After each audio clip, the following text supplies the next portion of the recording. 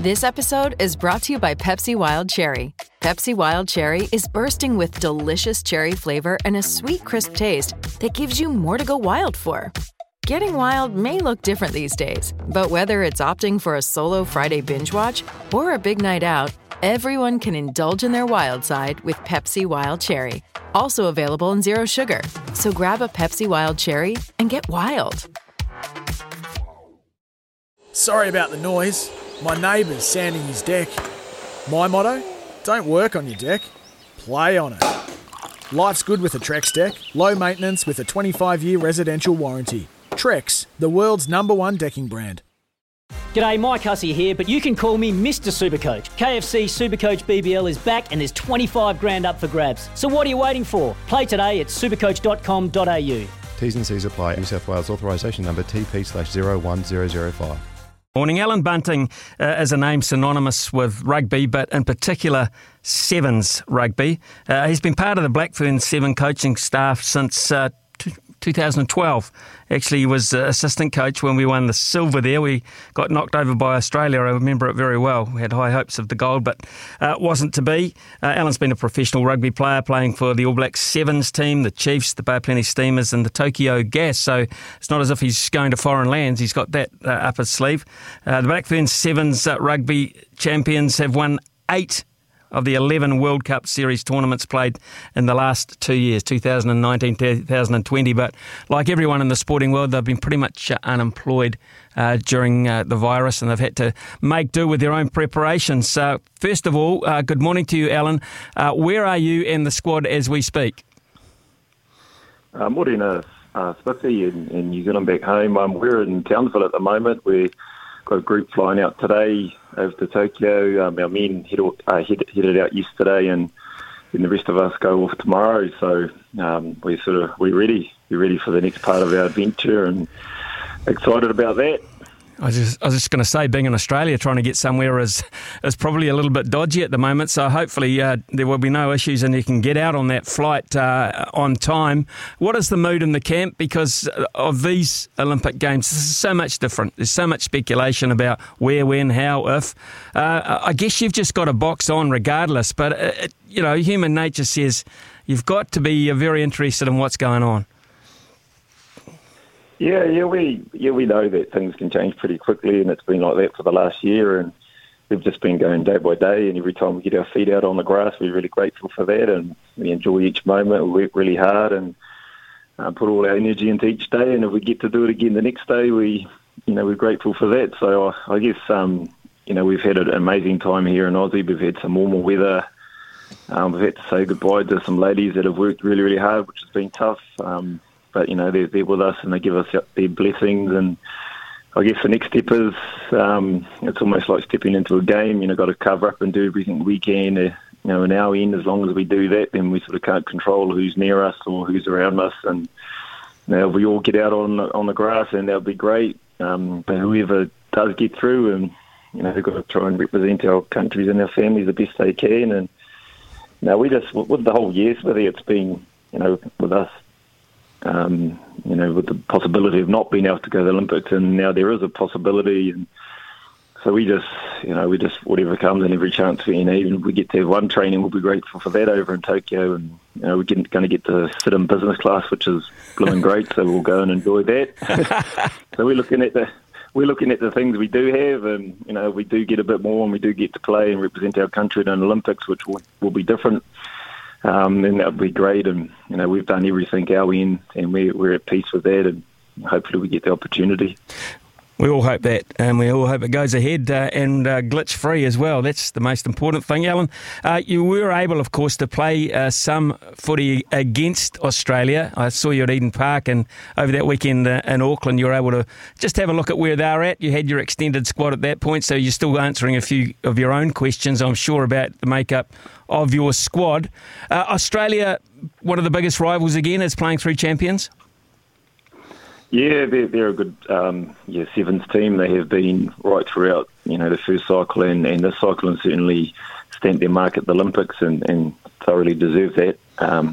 But yeah, we sort of got to a point in Auckland where we were going through a bit of stuff, and we were looking at certain players and that. We're pretty certain about, we've had some ladies doing the job for a long time. We had a lot of faith, and we've got some really good depth growing. So since Auckland, we wanted to really evolve and work on a couple of things, and it sort of meant narrowing our focus for us and going back to what's been really successful for us, and then working on putting a bit of icing on the cake if we get a chance to play at the Olympics. So we're really happy with our evolution over that since Auckland to now, and this little bit was about preparing for the teams that we should be coming up against in the first couple of days, so we can take care of that. We'll get a good look at the other teams and over the first couple of days that we might jump into. So most of our energy's gone into us and what we can control and what's been successful for us. You have a lot of experience in your side. I watched as you played those matches in that weekend over Auckland. You were dominant, I think, but you were holding things back. Is that fair to say? No, I think we were trying too hard. We hadn't played teams for a long time, and we had probably a lot of players trying to do a little bit too much, and we went a little bit away from what we sort of knew quite well, which was great because we got that out of our system pretty early, and we learnt what was what's worked best for us, and we did what we've done for the last few years really, we have held back a couple of things that we for the Olympics, but sevens is it's about sort of controlling what you can control, but a lot can be out of your control, and it's about the adaptability and the connection and trying to play a team game rather than going in individual. And I think the best game for us was when we were down by quite a bit, and then I left that experienced crew on the field for quite a while, and they worked it out in the end. Sevens is a short game. You only get 7 minutes, then you get a couple of minutes of sort of what's happening, what can we do, what's the one or two things we can do, and let's go out and do it. And it was in the last probably 3 minutes when we actually started playing how we wanted to play. And 40 minutes is actually a long time if you're patient and you play as a team and things start panning out, and then you assess what we need to do and go. So we got some real good learnings. And the biggest thing with sevens is we try and rush. Sometimes you can really try and rush to that victory, but you've got to work on patience and tolerance and have faith that 1 point will do the job. It doesn't need to be 10 or 20 or 30 points. You got flair, but within that flair, of course, you've got to have structure. You've got some amazing firepower. I look at the likes of Michaela Blyde, who is one of the most punishing finishers I've ever seen, and man, does she quick. Portia Woodman, well, her name is historic in the game of sevens. Teresa Fitzpatrick, names like that. So many attacking weapons for you to use. It's pretty much a luxury a lot of coaches would like to have. Oh, yeah, we're certainly blessed, with the talent that we have here, and that's certainly not my fault. That's the fault of their ancestors and their parents, and our job is to bring that to life as much as we can on and off the field. And yeah, we're certainly very, very blessed with the talent. And it's not those players certainly finish really well, but they've got to get the ball in a bit of space, and we're pretty lucky they don't need much space. But there's a lot of work that goes on the inside to be able to produce that, because the players the other teams are really aware of the talent we've got, and so the players around have to work really hard to make sure they get the ball. On that subject, you had a workhorse, a terrific one in Niall Williams, lost to a neck injury. That was a blow for the squad. How have you managed to look at compensating for that? Yeah, our heart sort of goes back to Niz. We've been communicating with her quite a bit. She's not only is she a workhorse on the field, she's a massive part of our leadership group. She's a mum and brings a lot of life experience too. But yeah, we've been working really hard over the last 4 or 5 years at growing depth too, and we've got some young ones that are really pushing the ones that have been there for a while, which is great for the future of our team. And yes, we'll miss Niall. She's she's got a mindset that she doesn't need reminding, and it's a really aggressive one, and just a determinant, like her body probably doesn't match what her mind wants to do. And I think that was a message, hey, we need to stop for a bit and look after yourself and look after your family. And but we've got some real good young ones coming through that will bring us something a little bit different, but we certainly do miss Niall. 2:30pm, 29th, Thursday the 29th, your tournament kicks off Pool A against Kenya, but before that, you have a presence at the opening ceremony. You've got a flag bearer. This is an amazing story, this, Sarah Hirini.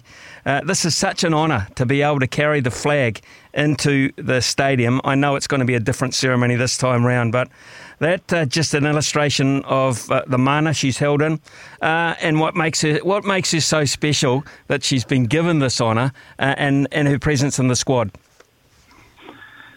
She's an amazing human being. She's just her loyalty. If she believes in something, she'll just dedicate her life, mind, body, and soul to it. And she's given that to the team, and she inspires our team every day with what she does and what she says. And a lot of young ladies around the world and people, and for her to receive that, you gave me goosebumps just saying that again. And when I first heard it before she knew, I couldn't sort of walk around her without telling her, and so I had to wait for a little bit. But when she heard, she was just absolutely shocked. She's such a humble young lady, and that's why our first group's going over today a little bit earlier, so that they can go and support Sarah however they can, and we'll be watching back here, really, really proud, and we're stoked for her, and she's certainly very honoured to receive that.